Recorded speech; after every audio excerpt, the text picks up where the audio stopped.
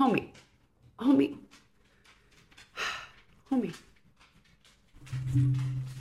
Homie, bro. Homie. You gotta move. Homie. You're supposed to be sleeping. But this is usually a problem with the dog, not the cat.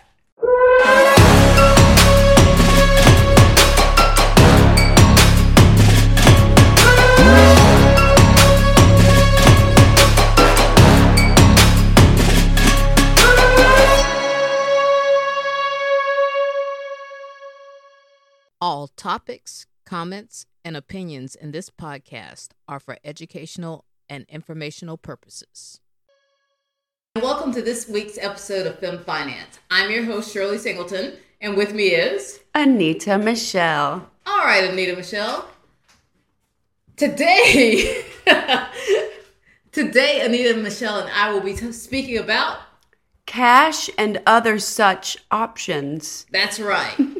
Cash and other such options. So basically a way of demystifying cash and certain investment ideas that are sort of like cash, but they're not cash money. All right. Because that's just what's inside of your bank account. Cash money. And your wallet. Right. But it takes many forms, as we know. The purpose is for capital preservation, though, one would say. How and in your investing kind of portfolio. So you think of other, maybe like a CD, okay, or like a money market account or something like that. So these are like kind of like options to like preserve my money and maybe make a little bit of interest on them or something like that? Yeah, a little bit. Okay, all right. Yeah, a little bit.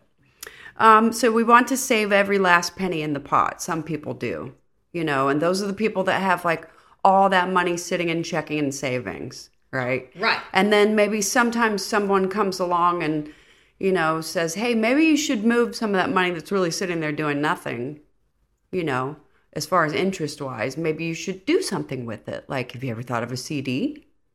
A certificate of deposit? How about a T-bill, a treasury bill? Right. Okay. Those are some other...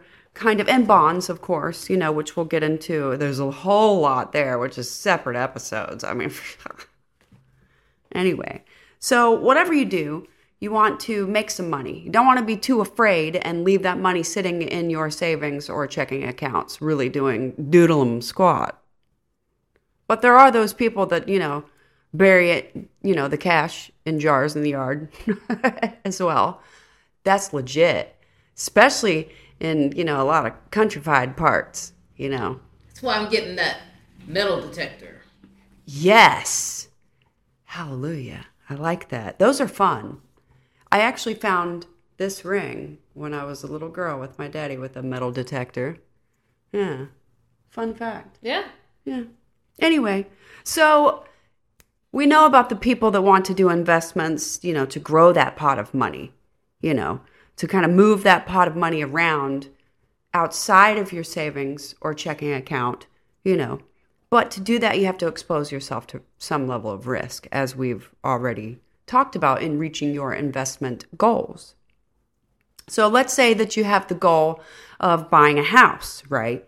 And so most people have in mind that they save money for like 5 years, they work really hard, they sacrifice, they save money for like 5 years for a down payment, and they leave it all in their checking and savings accounts. Now, this is very real talk. This is what a lot of people do, especially with the changes in the real estate market right now. Cash money is important. Right. It really is. So let's say you're saving for a house, 5 years. All that money is considered cash, but other types of monies are also considered as cash in the world of investing. And a money market account, and treasury bills, and oh my. Gotcha, right. Yeah, so we'll get into all of those. Now, most of those are federally insured against losses. FDIC. Yes, so definitely your money in your savings account is, though. So that's why a lot of people, especially given today's climate, want to mitigate that risk and leave it sitting in their accounts because it's insured. Right? Right. So then these people look at that money, that cash reserve, as like a rainy day fund, right? Yes. Or just to maybe like if another COVID happens, or what, Omicron or what, whatever comes along, zombie apocalypse, whatever. Then those people dip into their daily expense kind of funding, that's going on inside of their savings account, just waiting for disaster to strike. They say, Shirley, that you have 3 pillars of a portfolio. All right. Cash, stocks, bonds. Did you know that? I had heard that. Yes, I had heard that. All right. So how investors use cash. Do you want to talk about that? Sure. Okay. Well, there's, as we've talked about in one of our future episodes, is a shift toward bonds. Yes, most definitely, especially in these inflationary times, bonds could be the investment route to go for at least part of your money. So yes, looking in like the next 5 to 10 year range, I would say. Yes. Especially when you're looking at 5 to 10 year range out of retirement. So you can buffer any type of shifts that are going on in a bear market, which is what's going on right now, that erodes your capital appreciation of your money in your stocks. And it takes years oftentimes for your portfolio to recover.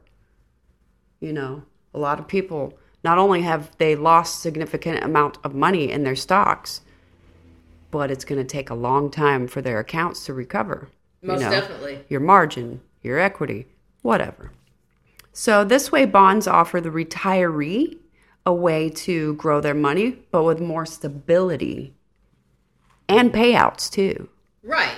Versus keeping enough cash money on reserve to be able to tap into it for like a minimum 2 years. So again, if you do that, then that money is just sitting in your savings account because that's the most liquid, essentially, form of money that you can have. Right.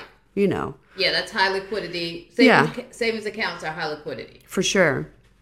But so if you're looking at retiring soon, you should have 2 years minimum, to live off of, without having to dip into any type of investments, they say. All right. I mean, that's kind of a rule of thumb.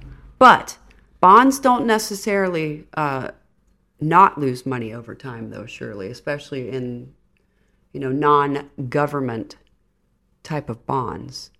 So, cash is king. Do you agree? I believe that it's important to have cash and that you can get cash discounts on a lot of things. Like bonds. Most definitely bonds. Yeah. Yes, yeah.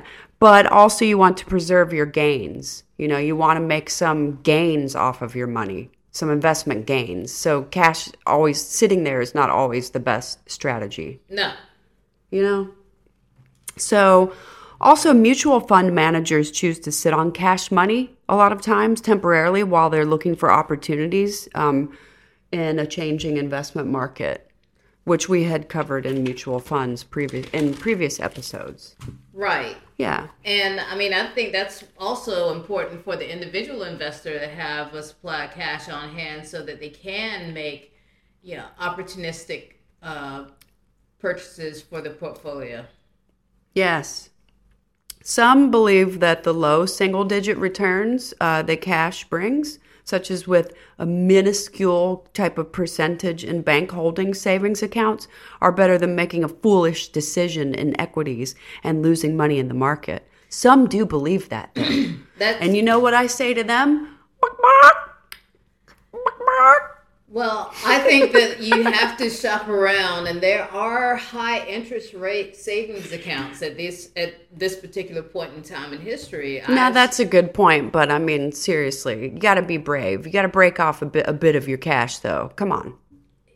It really depends on your risk tolerance. Now, that's true. That's true. But I think that you and I are a little bit riskier maybe than most people. Oh, do you most think? Definitely, yeah. So I'm like, go for it. But go for those second tier, ideas, cash or bonds or, money market accounts, that type of thing. But cash is the most liquid of all assets, while bonds are associated with transaction costs, taxes, and commissions attached to restraint and penalty potential. Cash is a funding source, though. Right. Just like I spoke about a little bit earlier. Yeah. So let's say that 5 to 10% on cash reserve would lead to no delay in taking advantage of other investment opportunities. Cash. Types of cash accounts, Shirley? Savings accounts, which we've talked about, FDIC insured up to $100,000 only, though. Yeah. Be aware of that. Money market accounts. Yes. But so what I was going to say on that one, Shirley, because you jumped the gun on that one now. But see, there's nothing to say because that's $100,000 on each savings account that is insured up to. So, you would just have lots of savings accounts. Right, multiple accounts. But also outside of savings accounts, traditionally speaking, CDs. And so you can start those about $500, the lowest ones, to $25,000 typically. From banks, and they come with maturity dates. You must commit a certain amount of money for a certain period of time, from 1 month to 5 years, and then you get a larger return than what keeping cash in savings would do, obviously. You do have penalties for early withdrawal, though. Money market accounts. Yeah. It's a type of bank account, essentially, that puts restrictions on the number of transactions that you can make to and from it monthly. It pays out significantly higher yields than savings accounts and can be open for $1,000 to $10,000 depending on the institution. You have more dollar yield potential on opening up a minimum $10,000 to $25,000 over time, yielding about 0.9 to 2% typically, more flexible than a CD. You can even write checks monthly, usually 3 to 6 of them per month, but you do have excess transactions that bring withdrawal penalties as well. What about money market funds, Shirley? Can you speak on that? No, tell me about money market funds. Okay. Well, these are mutual funds that invest in extremely short-term debt. And it can't be longer than 90 days. So that's like in it to win it. All right. So they're much safer than short-term bond funds. You have different classifications of them. You've got government money funds, like government debt. You've got corporate money funds, private sector debt. And then you have tax-free money funds. And that would be basically like a municipal paper. They are not FDIC insured, so there's greater risk and a slightly higher yield, though, than money market accounts. A lot of your financial advisors will use the money market accounts and money market funds. Those people are regulating and making those moves for you, so fees and expenses are deducted, ding, ding, ding, from your returns. Yep. Remember that old song and dance, These funds are designed to ensure that every share trades for $1.